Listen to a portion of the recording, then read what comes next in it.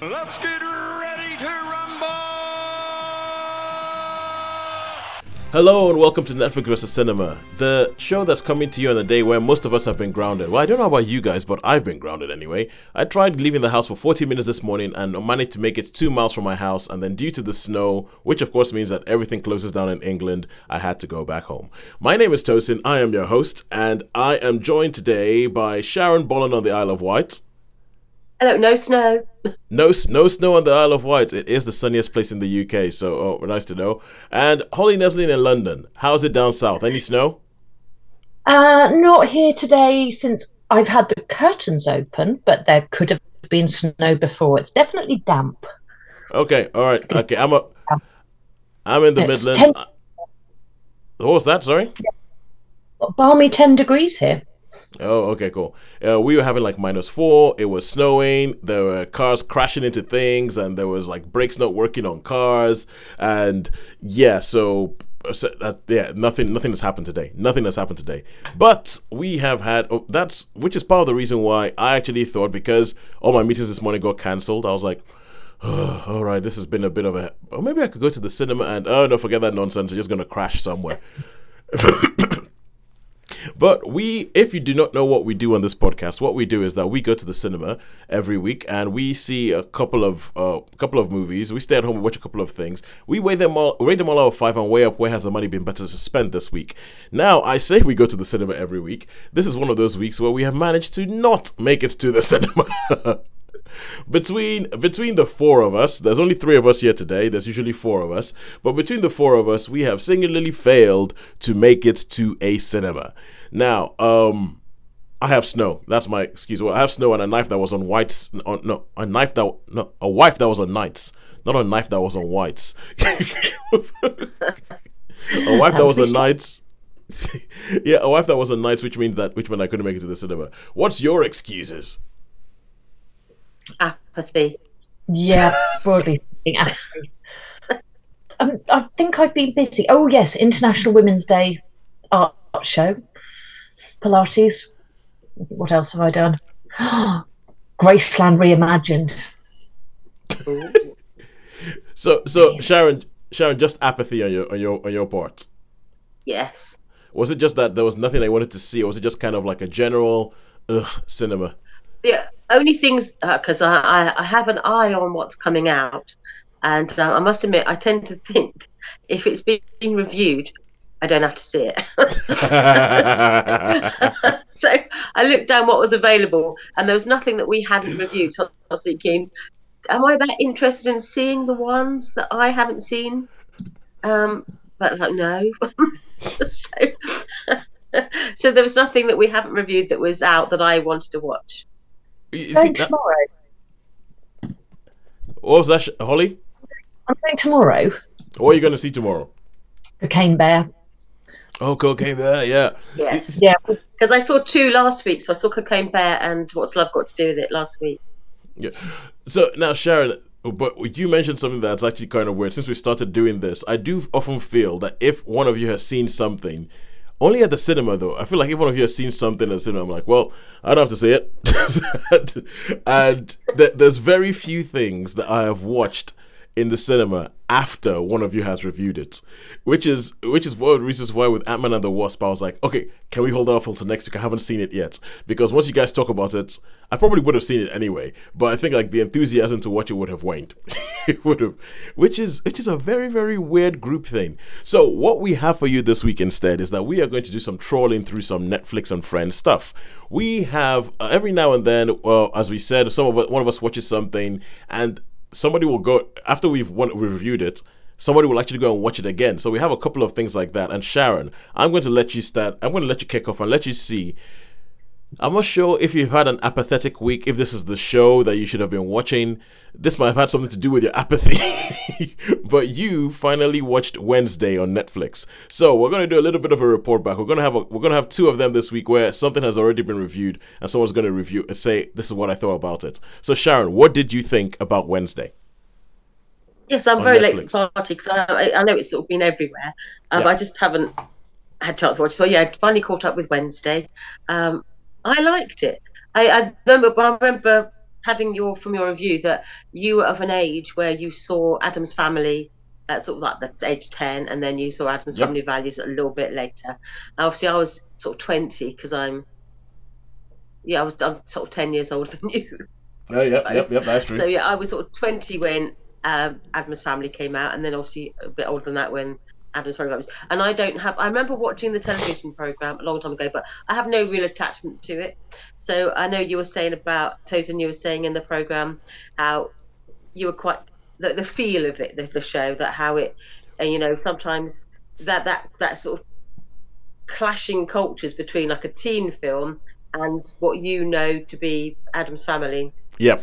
And so I didn't have that so much. I did appreciate some of the tropes that came out, as I think you mentioned in the review, how when you go around the dining room, there's the vampires, there's the it's like they're like, instead of the goths, you've got the vampires, instead of all the jocks, you've got the werewolves, and then you've got the sirens. Instead of being like the mean girls, you've got the sirens. So I appreciated those nods to those sort of, or to like the high school thing. Conventions. Which something that's done very well in another film we shall be having a report back on later today. So I appreciated that, and then obviously it becomes a whodunit, doesn't it? And I must admit, I guessed who did it from like episode 1 or 2, because I thought it's going to be them and it's going to be them. That was my first thoughts. Yeah. And then halfway through, I'm thinking, am I right? And then I was thinking, no, I am pretty sure that it's them and them. And I wasn't disappointed in that. I think if you've read mysteries, you read the clues, don't you? If you're familiar with mystery stories and novels and everything. Yeah, I read the clues and I thought it's them. Yeah, but I enjoyed it. I thought. Karen. If you guess who it is beforehand, it doesn't take it away because you think. It doesn't take it away because they do lay the breadcrumbs and they lay false trails, and that is just classic that sort of genre. No, I liked it. I thought it was well done. Yeah, there's that awkwardness of the fish out of water, even though she's supposed to be, with amongst her own kind. Yeah, amongst the element, yeah.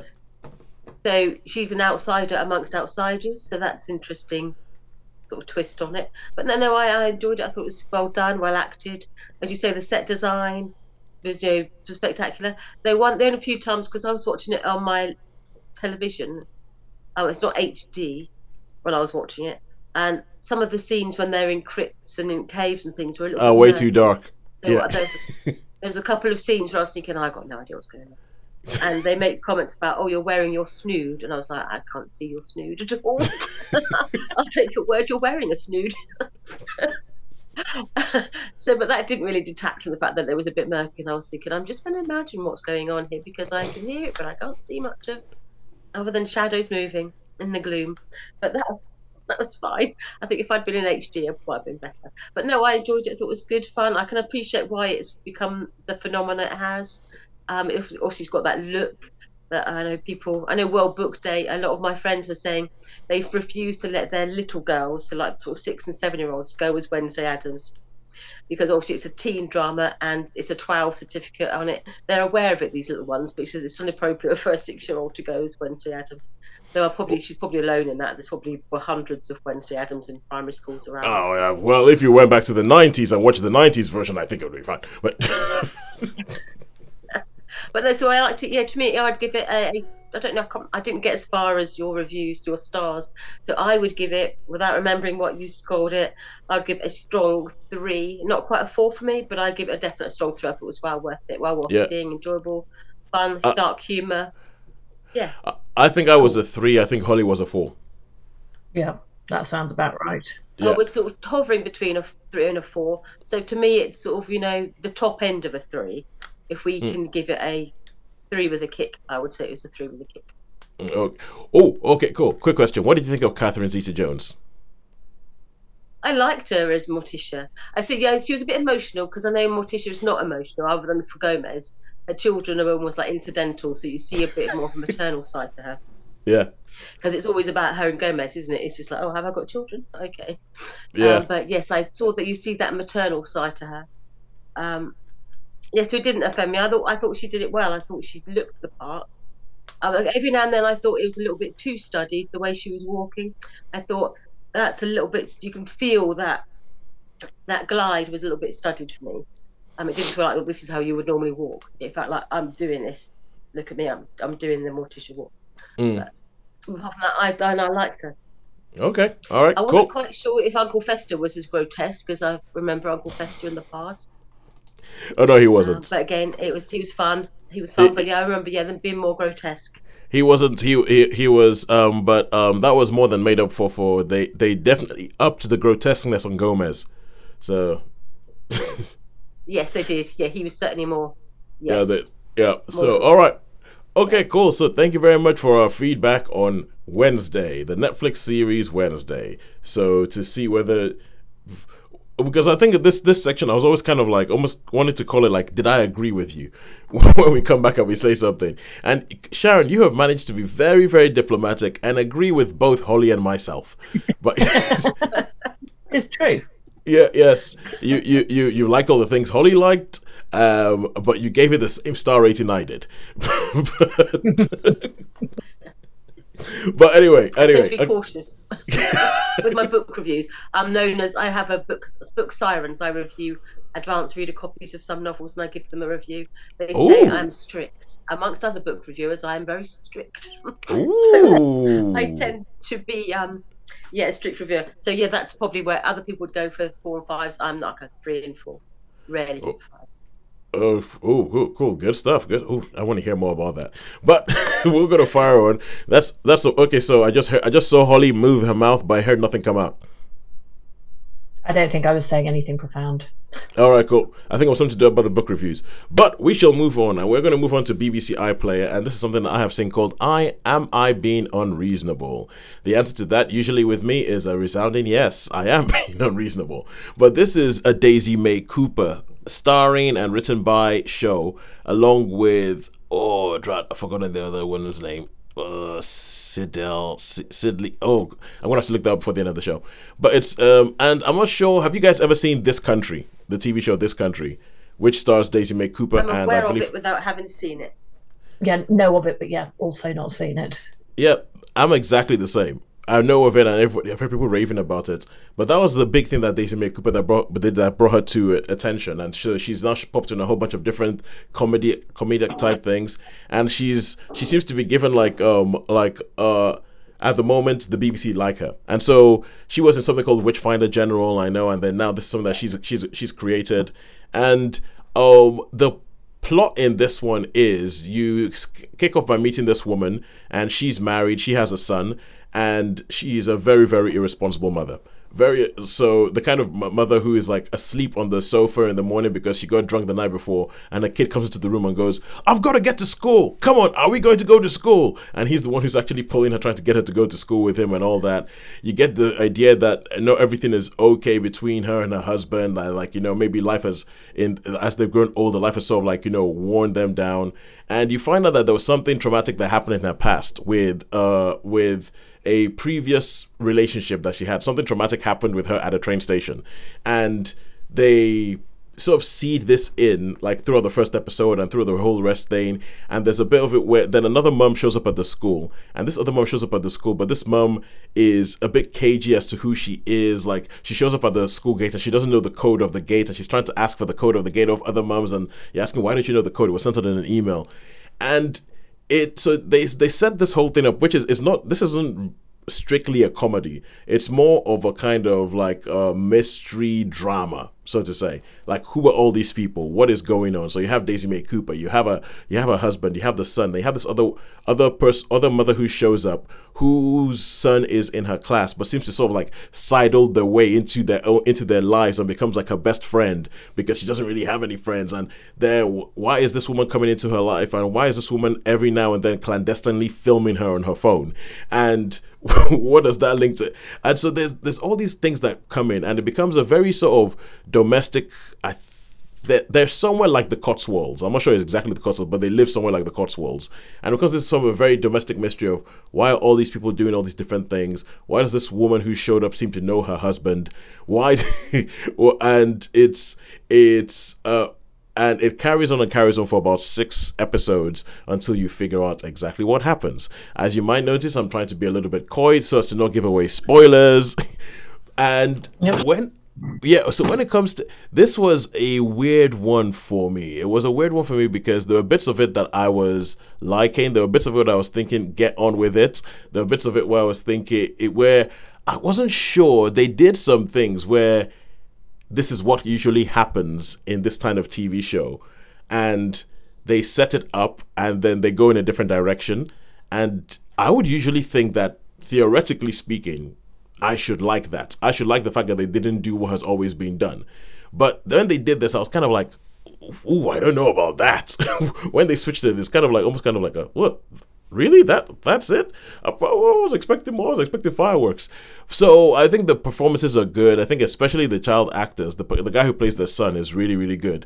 And I would recommend it. And it's one of those things that I would begrudgingly give a 4. I'll begrudgingly give a 4 because I can look at it, I'm like, it's good. It's good. It's well put together. They've done some clever narrative things, but I am not entirely enjoying it.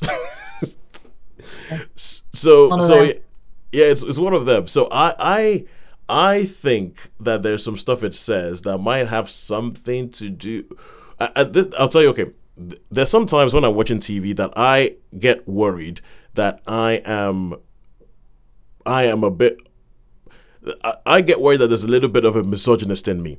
And so sometimes when something is created by a woman and comes from a point of view from something else, I don't know whether I'm just reacting to, this is not the way I've always seen it before, and therefore blah blah blah, therefore I don't like it, or if it's actually genuinely something different, or saying something about a female situation that I just have no access to understanding.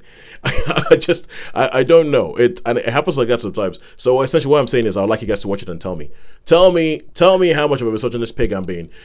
but having said that, I do think I would give it a 4. I do think it's a good show. It unfortunately sets itself up, it leaves it in such a way that it could have a second season, or it could stop, or that could be where it stops. And I think, like most of these things, it would be a lot more powerful if it stopped, if it didn't come back for a second series. But that's, am I being unreasonable with Daisy May Cooper on a BBC iPlayer? So 4 stars for that. Does somebody have a question? I was going to say, I wish more things would stop after one series and not try to have a second one. It's like the Midwich Cuckoos. I hope that doesn't ever come back with a second series. It absolutely could, but it's much more powerful to stop when it does. Yeah, I mean, from a business point of view, I can understand why you would want to do that. Yeah.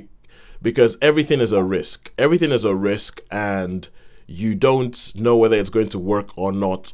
And if you're going to try and have the idealist head on, if you make one thing that is successful, it gives you enough money to take a chance on a whole bunch of other things. That's not what usually happens. They find something that's successful and they milk it and milk it and milk it until they destroy it, and then they try and replace it without ever taking a risk on anything new.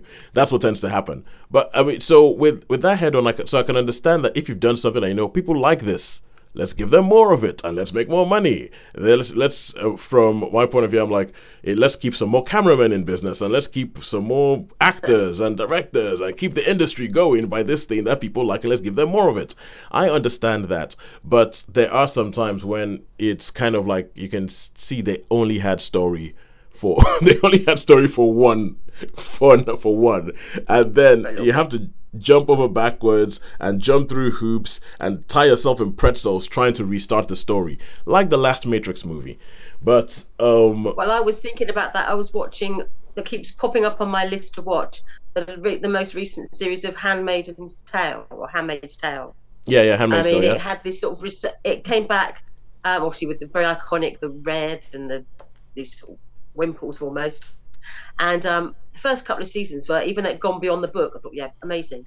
And then as they went on, I'm thinking, how many times can she sort of get sort of escape and then get recaptured and escape and get recaptured and going back into Gilead. And this last season, I literally watched the first episode and I thought, you know what, I'm almost the point of I don't really care. I'm done. What else you do with these characters? I've had enough now. And so I haven't actually managed to watch this last season. I just got to the point where I thought, what else can you do? She's escaped from Gilead, so she's going to go back into Gilead again and then get escape again. Sounds like Prison Break. What more can you do with it? I gave up about 3 series ago. I was just like, it's done what I need to do, and I've got of course I can't think what the name of the sequel is. Testaments. Yes, which I haven't read. I haven't read it yet either. I bought it as soon as it came out. Yep. I had it on pre-order. It arrived. Never opened it. I haven't read it yet. Will do. And I gather Margaret Atwood has a new book out because Kindle alerted me today. As an aside. Yes, I think I got an alert as well saying this is the author that you've read. So I would but essentially what you've just described, Sharon, is the same reason why the 4th season of Killing Eve came and went and barely registered, barely flickered on my memory. I'm like, when I think about it, I'm like, oh yeah, there is a 4th season.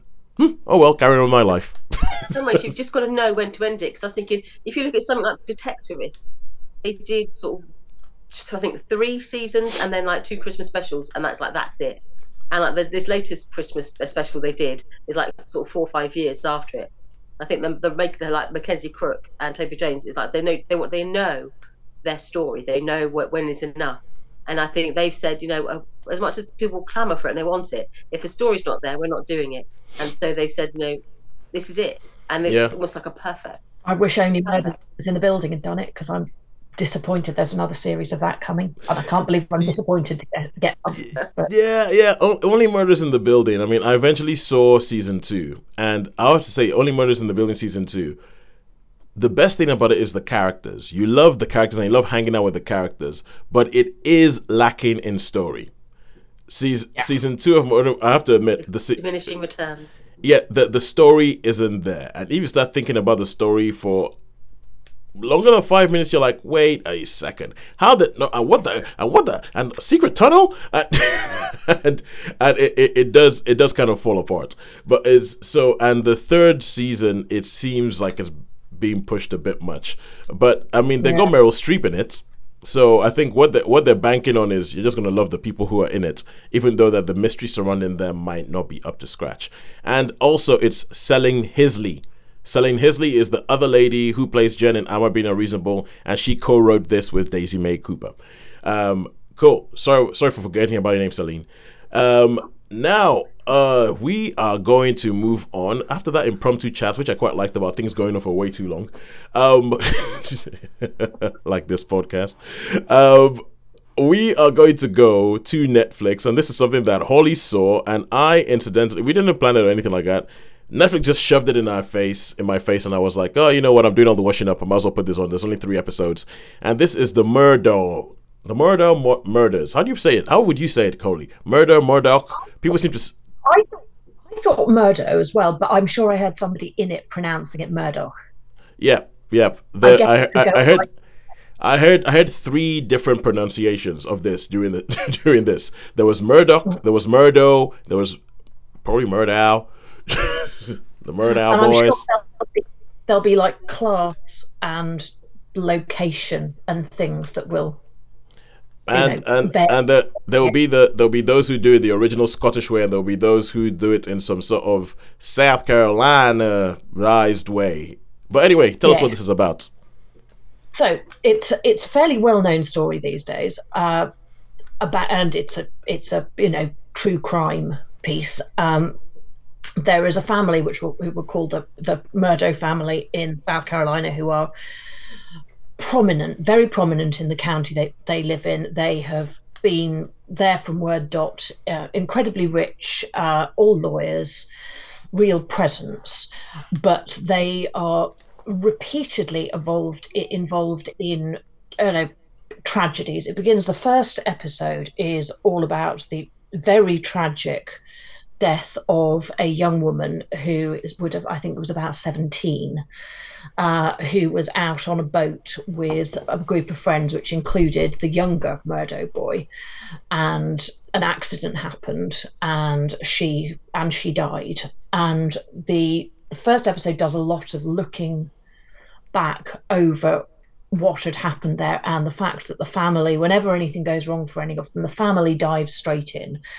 And the first call if something happens isn't that you call the police or you call an ambulance, you call your father. So all this sort because of he can talk to the police. Yes, and you find that he's there in the hospital straight after the accident, and talking to people before the police have had a chance to talk to them, and it all feels very shady, and it goes to trial, if I remember rightly. The first death, and I mean none of this is in any way. They end up in a courtroom, yeah. Yeah, there are no spoilers involved in this because it's literally all over the news again at present. So it's there. The son never spends any time in prison. He's hanging out, living his best life in one of their many family properties with other people coming in with plenty of booze and plenty of drugs, and his life has changed. Not at all. But you see all around the edges with the interviews of the friends and the family of the girl who died, how they're falling apart and trying to understand and bring their lives back together after this. Then moves on to some backstory about the older brother and a sort of unexplained death as well. And you see this pattern continually building up about how nothing ever, they are untouchable. And eventually, suddenly, there appears, under somewhat mysterious circumstances, the younger son and the wife are killed. They're shot to death on the family property. And who would have thought, but the husband might turn out to be a suspect. And it's a very well documented case because his trial has literally just concluded, I believe. Like 2 weeks ago. Yeah. So in fact, it was about just before I watched it, the trial had concluded, and he was tried for the murder of his wife and son. And you've got the build up of this family who have been on pedestals, and then the downfall of the family, as well as slowly the lies, the machinations, the manipulations fall apart. I found it incredibly interesting. I'm not true crime isn't at the very top of my list of things I watch. I say that, but my favorite podcast is Small Town Murders, so but I really, really enjoyed it. Is enjoyed the right word? Oh, you see, this is when you said you wanted to talk about this. You said that we could also have a talk about the rise of true crime, and this is it's something that I want to talk about. But there's something you said here where you said there's no spoilers in this because this has all been documented. So my question is, if it's all been documented and there's no spoilers, then why watch it? Yeah, I think it's got to be the insights into. The insights into people, but also I think to some extent prurience. We all like watching tragedy unfold in a probably fairly base level of humanity sort of way. Okay, all right. Okay, so how many stars would you give? Because I want to wrap up the review of this before we start talking about true crime and its maladies, like as a wider thing. I'm going 4. Yep, I'm going to give it 4. I'll give it 4 as well because it is a very well put together documentary. I do think that the thing that this gives you is it gives you there are some of the interviews they have, because there were 6 kids on this boat originally and 5 of them survived, 1 of them didn't. And they interview all of the kids who are still alive. They interview them. and they speak direct to camera and they talk about their recollections of this. The way they cut the interviews together is very, very good. They speak to their families as well. But I think the emotion and the recollection, and people are talking about their friend and talking about what happened on that day, and then it's just really well. I think that the directors have done very, very well to get really compelling stuff out of the people. So I agree with you, even though it's all documented, and I read something on the BBC website about this, which is how I actually even recognized the name Murdoch when it came up on my screen. Where, even though that the insides, this is almost kind of like the inside story from the people who were there, and there's people who are in the documentary saying, "I'm actually scared talking to you right now because I don't know what they're going to do to me," so it is a bit compelling. But Sharon, now you used to work with the police. Yeah. You used to work, so as somebody who used to work with the police, what do you think about this true crime podcast, TV show thing, documentary boom that we're seeing at the moment?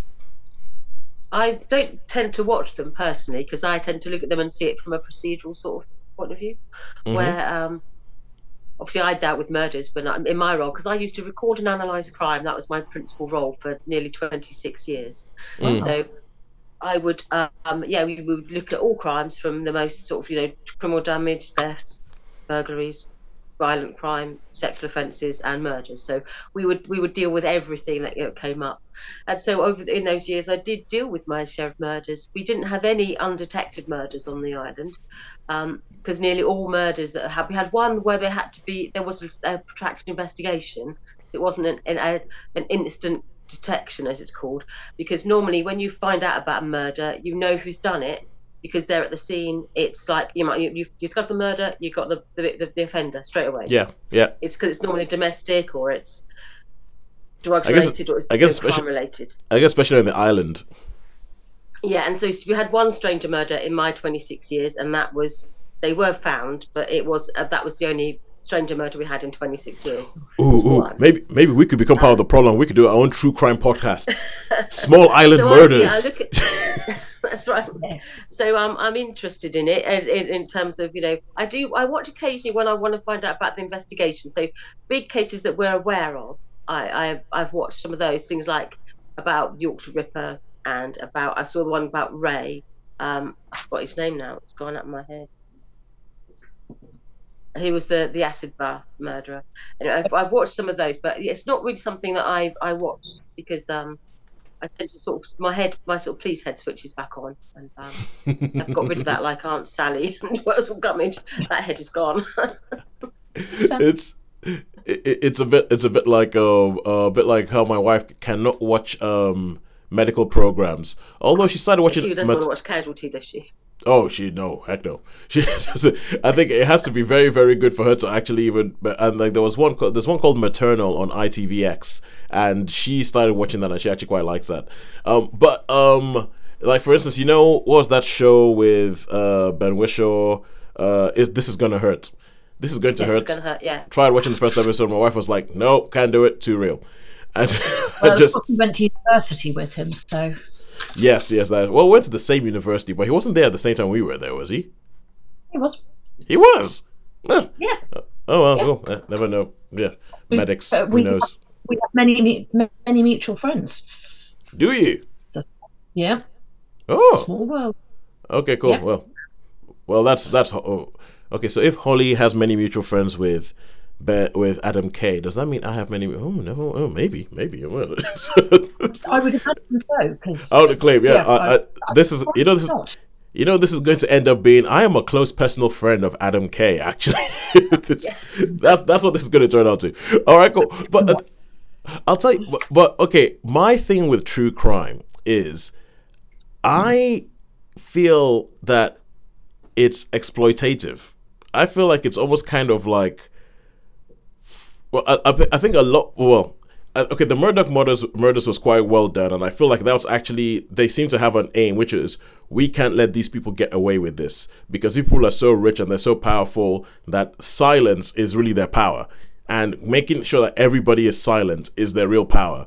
And this documentary exists to make sure that we don't stay silent, and that they don't use that to sort of like sweep this under the rug and then just ignore all the things that they have done. So there are some like that, but I feel like a lot of them, it's almost kind of like it's one of the problems I'm beginning to have with extremely gory stuff or extremely sort of like violent action movies nowadays, where it feels like it's just glorifying this thing that I don't think we should be glorifying. And it's sort of like the true crime. It's kind of like you're glorifying the crime, because without the crime there wouldn't be anything. And it's like the fact that you have, and even on Netflix now, that you switch on and then there's a show called Meet, Marry, Murder that is shoved in my face almost every time you switch on. And it's kind of like, and the word that is supposed to pull you in is the murder. So you're supposed to come in here because you want to come in here, you want to like learn about the murder. Oh my God, the murder. And this true crime thing has become such a big thing that they're not even making scripted TV shows about true crime investigators like Truth Be Told, which I spoke about the other week. And there's something a bit icky about the whole true crime thing that I don't feel all of them have a point. Like, we want to make sure that the perpetrator doesn't get away, or something like The Thin Blue Line, which, if you want to go all the way back to like the 80s, 90s, which was all about, we think that the wrong person's in jail and we're going to make this thing that's going to investigate it, put it in the public eye, and then actually got the guy released from jail. Some of them I feel like just glorifying in the murder and glorifying in the misery of, and you get through, they are like reveling in it a bit. Yeah, and it really worries me. It really worries me. Yeah, I think they sort of make more of it. I think, as we used to describe it in my policing days, most murders are GBH's gone wrong. They're where someone has been stabbed, for example, and by sheer chance they've nicked the heart and they've bled to death. Or someone has been, I'm just trying to think of the ones I'm aware of. The domestic ones are always a bit grotesque because it is violent. But the most of them are what we would describe as like it's a punch, where people think that, you know, you can take a lot of damage by being hit, but you hit someone really hard and they go down, they hit their head, you can fracture a skull and they can die. So it's not these arch criminals, they're not like the Moriartys, they're not like planning these. Most of them are GBHs that have just gone wrong, where they intend to hurt someone but they don't actually intend to kill them, but because they were reckless, and recklessness is defined as you have to have a reasonable foreseeable outcome. So if you stab someone, you may not intend to kill them, but it's reasonable to foresee that if you stab someone, harm can come to them and they could die. So you would charge a GBH with it, you know, gone wrong with murder, because it's either with intent or with recklessness. And the majority of murders are that element of recklessness. There isn't that element of intent or pre-planning or anything like that. So when they sort of make these murders like this, these, you know, they've done this, it's like, no, most murders are not pre-planned, these sort of criminal masterminds. They are people who are violent and aggressive, and they've gone too far. And it's an opportunist, or it's very quick. I think it's why I enjoy the podcast of Small Town Murders, which is the comedy ultimately, even though they're obviously not laughing at murder or the victims or the victims' families. They make that very clear, but they are set up. It's very much you won't believe how stupid this is, and how bad people were at investigating this, and how awful the lawyers were, and how on earth this could possibly have happened because it's so ridiculous.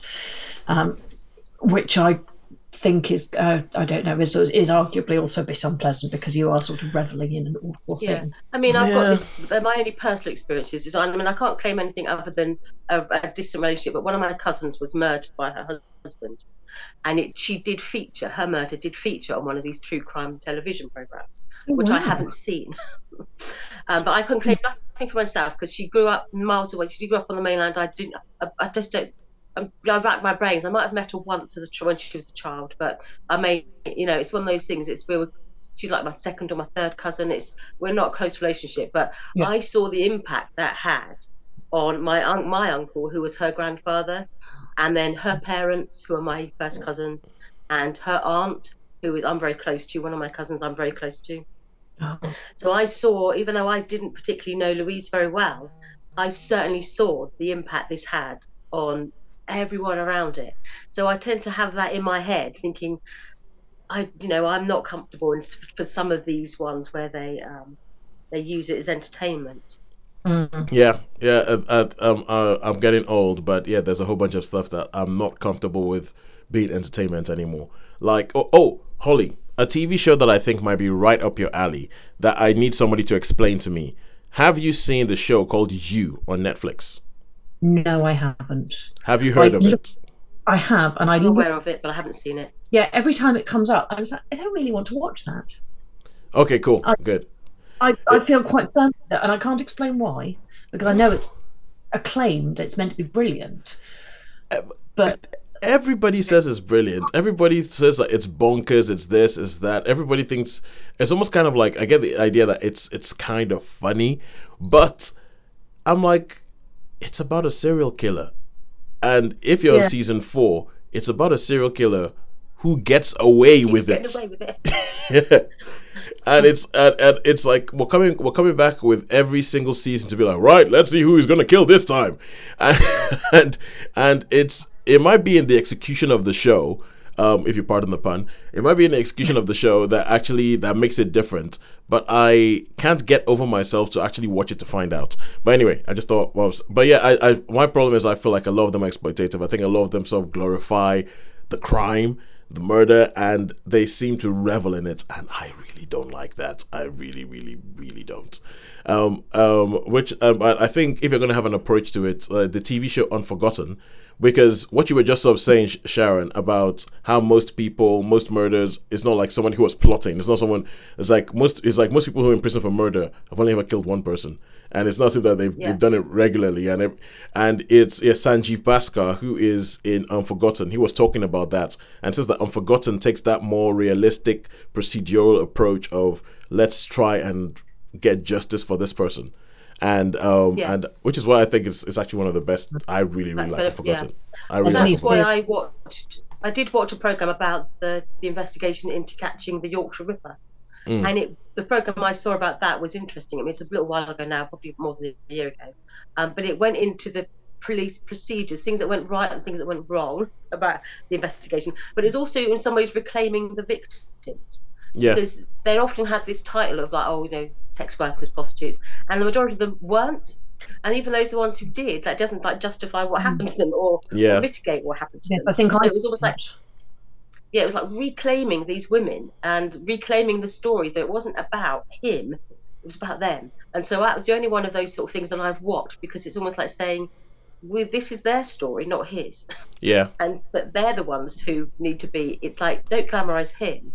Remember them, and think that this was the tragedy of this story. It's not that, it's about that these women were taken away from their families, taken away from people who loved them, and that they weren't these sort of loner, drugged out prostitutes.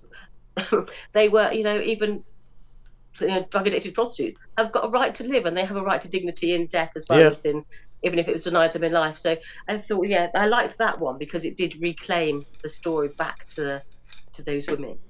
Yeah, who didn't deserve what happened to them. I think the Murdo series did that well very much with the young woman who was killed.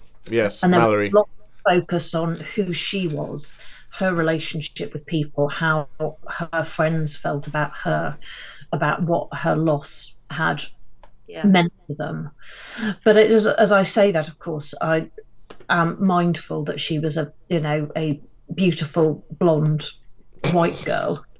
And people are always much publicly moved by the deaths of beautiful blonde white girls than they are. I'm laughing at this. This feels entirely appropriate because we're talking about somebody who died. But I was actually in a stand-up. I went to a stand-up club and somebody made a joke exactly about that, and about how if you're a certain type of way, forget about it. You're dead. You're gone. No one remembers about you. But if you're another way, everybody cares about you. But having said that, I mean final thing I'm going to say on this is that on the Murderers anyway, was that there's a scene in it that has to do with her boyfriend, and there was a scene in it that kind of stabbed me in the heart. It just kind of like there's just a shot. They show a picture while he's talking about her and what he was thinking and how and there's this picture they show that it just stabbed me in the heart when and I think those sort of shots and they're the kind of things that that bring home the fact that, look, there's people whose lives have been forever changed, in some cases possibly destroyed by this, and it shouldn't be forgotten that. And it's one of the biggest adverts against drink boating that I think I've ever seen, even though I did not know drink boating was a thing. So I was just going to say, I have to say, some of it made me cry. Yeah. Actually watching, I found it so moving. And we know I'll cry at anything, but okay, and now for one of the most bad taste segues ever in the history of podcasts. So tell us, Holly, you cried anything? Did you cry at Do Revenge? Because Do Revenge is the other thing we're talking about. The other high school set thing that we were talking about that I reviewed a while back on the podcast. Holly went to watch it and Holly was like, "Oh my god, I want to talk about Do Revenge." And I think I even said when I reviewed it, I was like, "Holly, I think you will like this." I wasn't on when you talked about it, though. I had you just messaged said you should watch it. Oh, okay, yes. I did message you saying that I did think it was right up your alley, and I was right. You were absolutely spot on. Yes, what we need to take away from this whole thing is that the man was right. That's what we need to take away. He's right. Man is always right. Thank you, don't man. Don't know about that. Don't know that's pushing it a bit too far. I could go with it.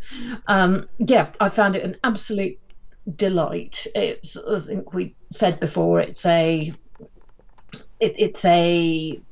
high school grudge film with a beautiful young woman who's in the fancy school on a scholarship and is brought to shame by the leaking of a somewhat provocative video that her boyfriend had encouraged her to send him, which leads to spirals of disaster for her. And while she's working as a paid tennis coach at a summer tennis club, meets a young woman who has an awful grudge against a woman from her past, and is joining the school, and they decide, as I think Tosin said at the time, very much and I now can't think. Strangers on the train. On trains, very strangers on a train, but they swap revenge plots, and it's very well done. It's not a repeat of anything I remember seeing before. It's not Clueless. It has elements of Clueless to it if one is looking for it, but obviously it's modern, and I say that with a wry smile because none of us are. We are, we are not young people. We do not understand this environment in which they live. So I couldn't tell you how realistic it was because I'm in my 40s, but it was. And I'm guessing didn't go to private school. I did go to private school. Oh, you did go to private school. I went to boarding school. So did any of this look familiar to you? No, not even vaguely. Nothing like that. They didn't have to go to chapel every morning for a start, so there was a fundamental difference there. We had a lot more prayer, far more hymns, and really very uncomfortable school uniforms. So no commonality there at all. But so it bore no resemblance to any of my school experiences. But watching this sort of upper class American, very, very expensive private school existence with cliques and all sorts of nonsense, as one sees in all high school. I'd say. Because as I hinted at earlier in this, there is, how they have that scene in Wednesday where they walk around and they point out who all the different cliques in the school are. They have a very similar, very self-aware scene that kind of like, they do this scene in this film where they pretty much say, well, this happens in every high school movie, so let's go around and let's show you all the different cliques that are in the school. I thought they did it really well. I thoroughly enjoyed it. It was I mean, was it a comedy? Sort of a comedy? It was very funny Sort in of. many ways, but I'm not Sort of, yeah. say it was. And I don't think it was a drama. So I'm not quite sure what it was, but I enjoyed whatever it was and whatever it was trying to be. It was a dromedary. Dromedary, yes. Dromedary, a dromedary mentary. We'll go with that. And I would absolutely watch it again. In my eternal list of things I will rewatch, as we know, I rewatch almost everything. Oh, no. This is one I would actually join you with. I would join you with rewatching watching Do Revenge. Yeah. Yeah, this is firmly a Saturday afternoon with a giant cup of tea, blanket on the sofa and giggling somewhat. Yeah. And it was good. I really, really enjoyed it. So I think that would get a 4 from me. Yeah, and also for I will be eternally grateful to this film because obviously you say that we're no longer that age. We're no longer high school. We don't really know what goes on in those places. They probably look alien to us nowadays. But I will be forever indebted to this film for introducing me to the term NB. Which, it was one of those things that they said it in the film and I was like, okay, I'm just going to Google that. I'm not so old that I don't know how to Google. I was like, I'm just going to Google that. And I looked up and I was like, oh, I like that. And it's so, the way they say, I think it's in the line where they say like a male, female, or NB. And I was like, what? What's NB? What's an NB? And I looked it up, but it's actually a term for somebody who does not identify as any particular gender. And I was like, I like that, because a lot of the terms that I use sometimes, I find them a bit clunky, and I find them a bit kind of like trying to, but that was one I was like, oh, that's actually one that I really like. That's a useful word. Yes, because rather than using non-binary, which takes longer, it just sort of fits into a sentence. It sort of flows. Yeah, and it's like I like NB, but that, and also the line in the film where they went, oh, you know what we should do? Don't say makeover. We should do a makeover. Oh, that's so problematic. I know, but it's so much fun. And it was so much fun. Yeah, and I think it's quite cool, and I think Maya Hawke, daughter of Ethan and Uma, so Ethan Hawke and Uma Thurman. Yeah. The one she's the one whose dad restores classic cars. Yes, and Camila Mendes, who are the leads. Camila Mendes, most known for Riverdale, but it's they're really good. So cool. Yeah. Now you say it, I can see the look. Now you've said it. No, honestly, once you're told that is Ethan Hawke and Uma Thurman's daughter, you start seeing it. You start seeing both of them. All of a sudden, like there's certain looks that she'll do, and sometimes you're like, do a pose like where she's looking over her shoulder, and you're like, oh, it's her mum. It's Uma Thurman, and you start seeing it. But okay, cool. So I think that is it for us this week. Be seen as we had nothing in cinema, so yeah, Netflix one way or whatever. Until next week, I was hoping to see Creed 3, but I guess I will have to try and see that at some other point, and also maybe get a Marcel the Shell with Shoes On review in.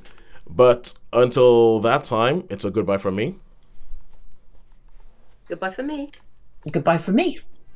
Thank you very much for joining us. We will see you soon.